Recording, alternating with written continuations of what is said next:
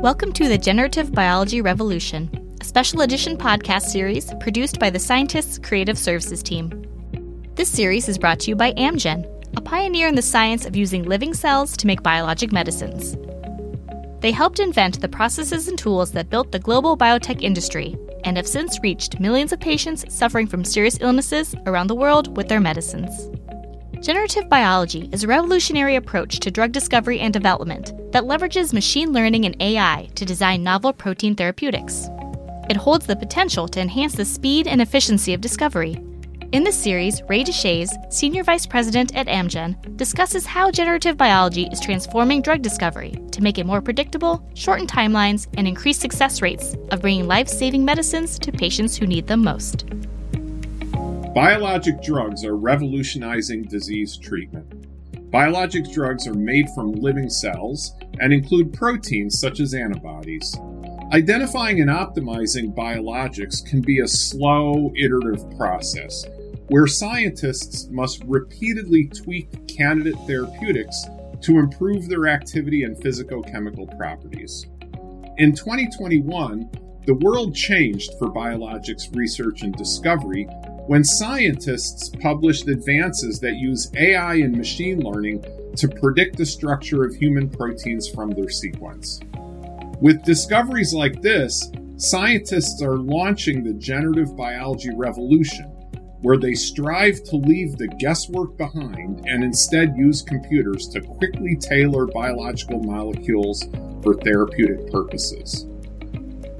In this episode, I speak with Alan Russell, Vice President of Biologics at Amgen. Together, we review what generative biology is and how it helps scientists understand proteins from their amino acid building blocks to their folded three-dimensional structures. We also discuss how applying the principles from this new field can enhance the quality and function of biologic drug candidates and the speed with which researchers can generate them. Hey, Alan, it's really great to be with you here today. I look forward to having a really stimulating conversation. Why don't you tell us a bit about your background? I'm a protein engineer by training. Started out right at the very birth of the field, learning about how to engineer the structure of proteins, and ended up in academia and spent a long time in the university trying to push the edge of science forward in protein engineering. I was at Carnegie Mellon University, and at the beginning of COVID, Amgen called me and talked about whether it was time to think about taking all of that experience and using it to help patients and actually make drugs. And there was just something so phenomenally exciting about that I took this leap of faith and came to join the team. We're here today to discuss a new and exciting field that is revolutionizing drug discovery. But let me first set the stage. Proteins are made by linking amino acids together into a chain. That chain can be short, say 50 amino acids long, or as long as a few thousand amino acids. Once formed, the chain folds up into a specific three-dimensional shape that enables the protein to carry out a function or activity. Drugs act by binding to proteins and changing their activity. Let's say that there is a genetic variant that increases the activity of a protein and that this increase in activity triggers a disease process.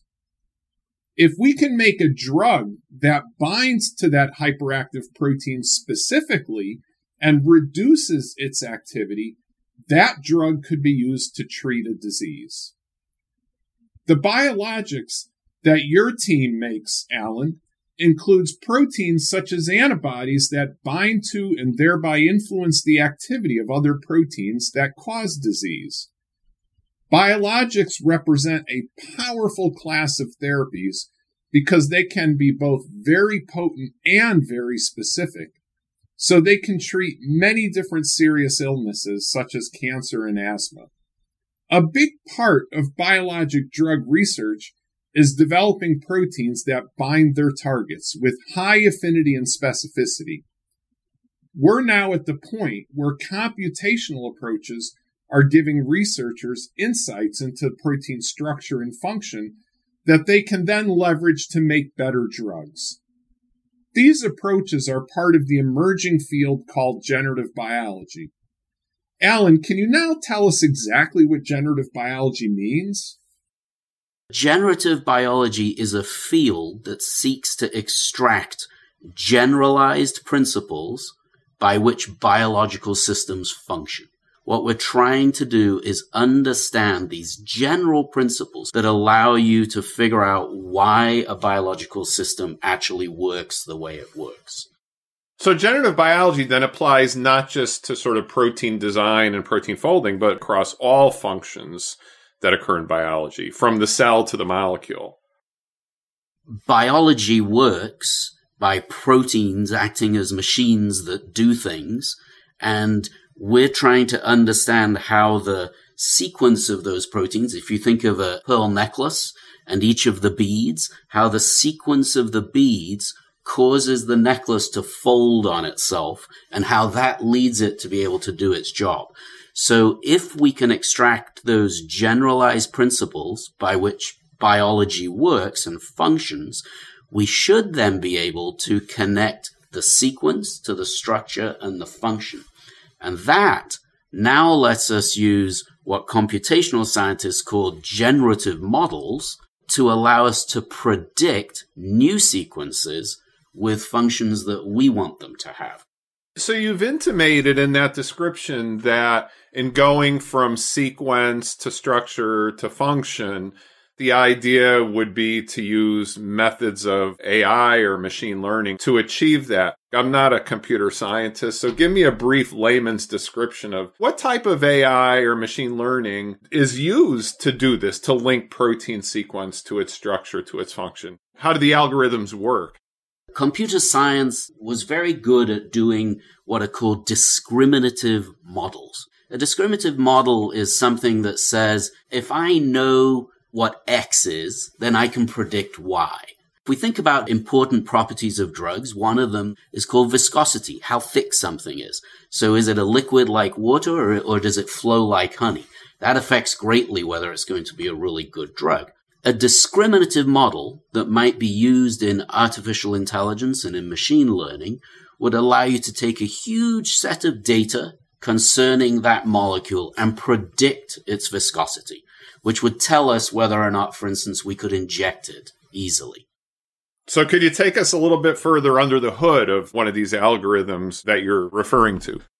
A generative model deals with statistical challenges, so it's much more challenging mathematically. The easiest way to get our mind around it might be to reflect back on viscosity and whether or not we can use it. If I had a drug, a discriminative model would predict for me what its behavior would be like, what its viscosity might be like. A generative model will do something even more exciting. It will say, that's the drug you've got, and that's the viscosity that it's likely to have. But if you want a different viscosity, this is how you do it. So in other words, it generates new solutions.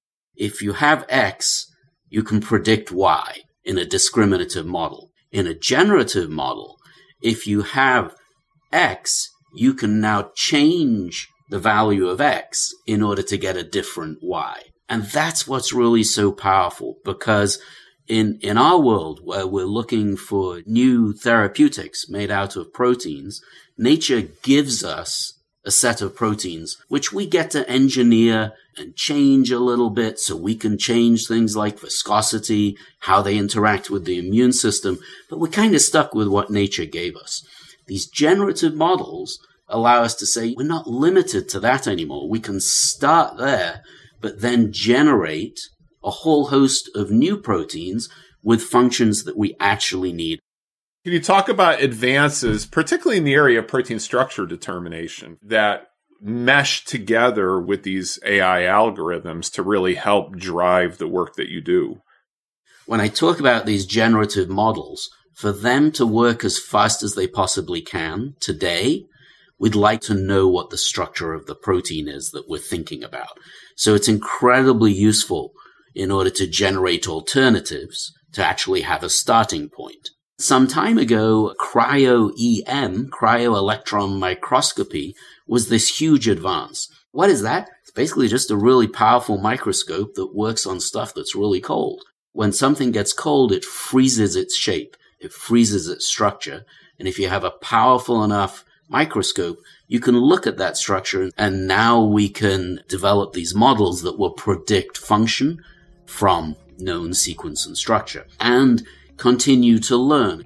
Just like your iPhone, it looks at your face in order to be able to open the iPhone or your fingerprint. Over time, it gets to know what you look like in the morning so that it recognizes you when you first wake up. It just gets better and better at recognizing you. And that's the same here.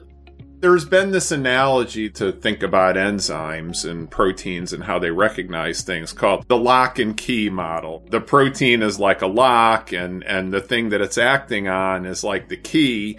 And the two of them have this very precise shape complementarity that enables them to interact in a very specific way, just like one key will only fit into the lock that it's designed for. And so a lot of the models are oriented towards understanding how do you get the shape of the lock that fits the particular key that you have. With a lock and key, the whole point is not just to put the key in the lock, but then to turn it.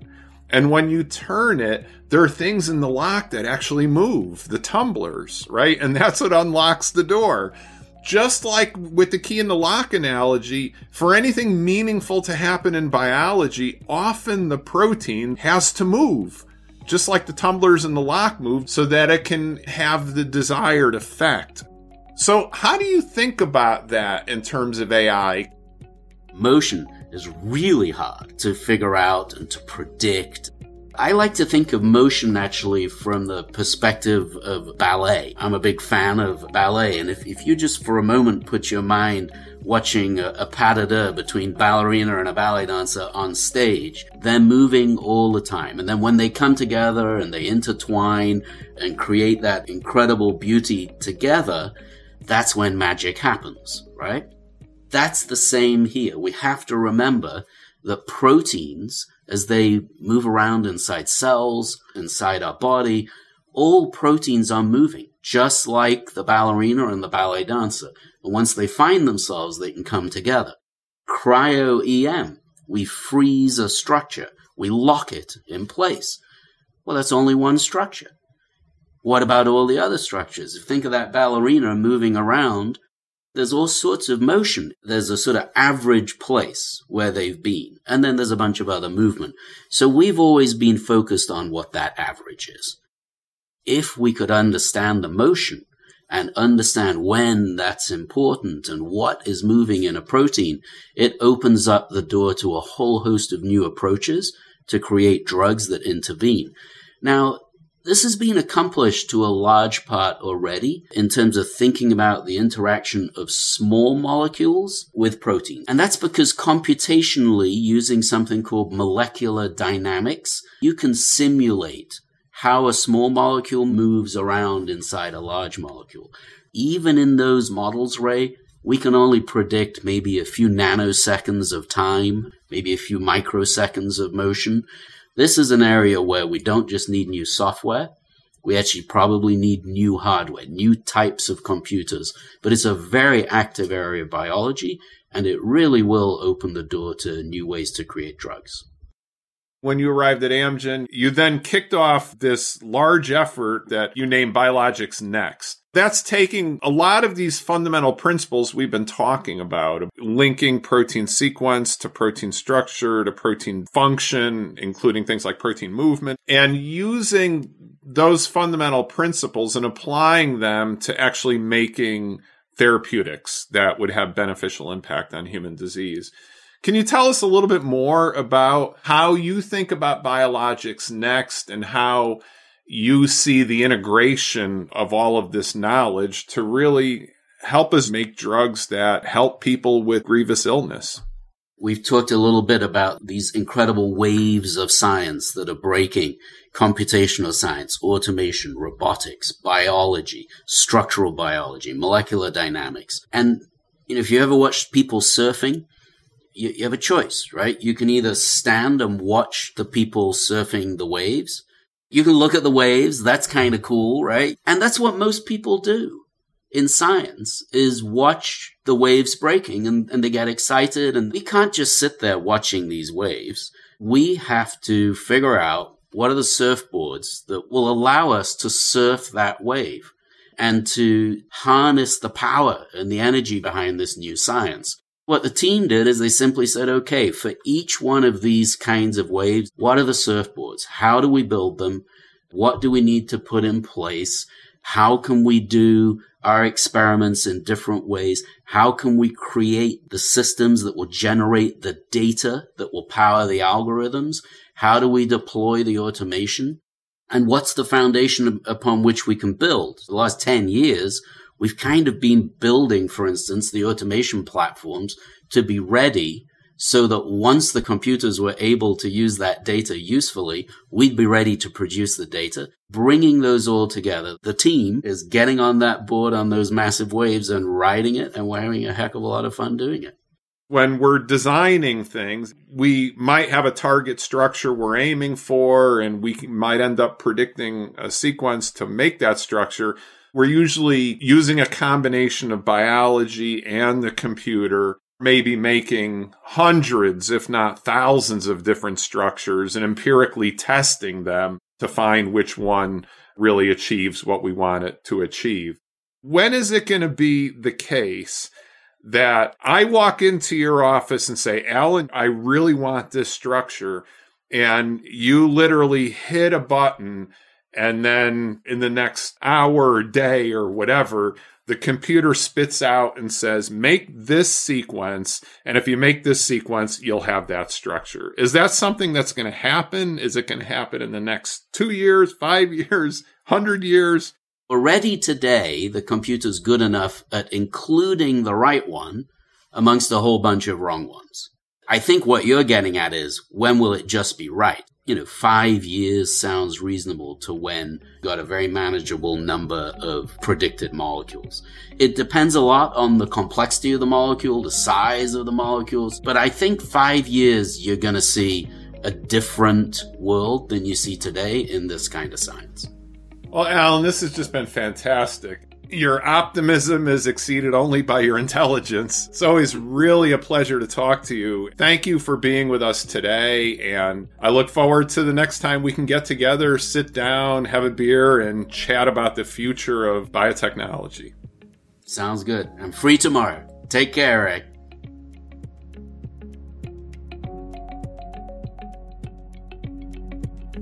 Thank you for listening to the Generative Biology Revolution, and thanks again to Alan Russell, Vice President of Biologics at Amgen.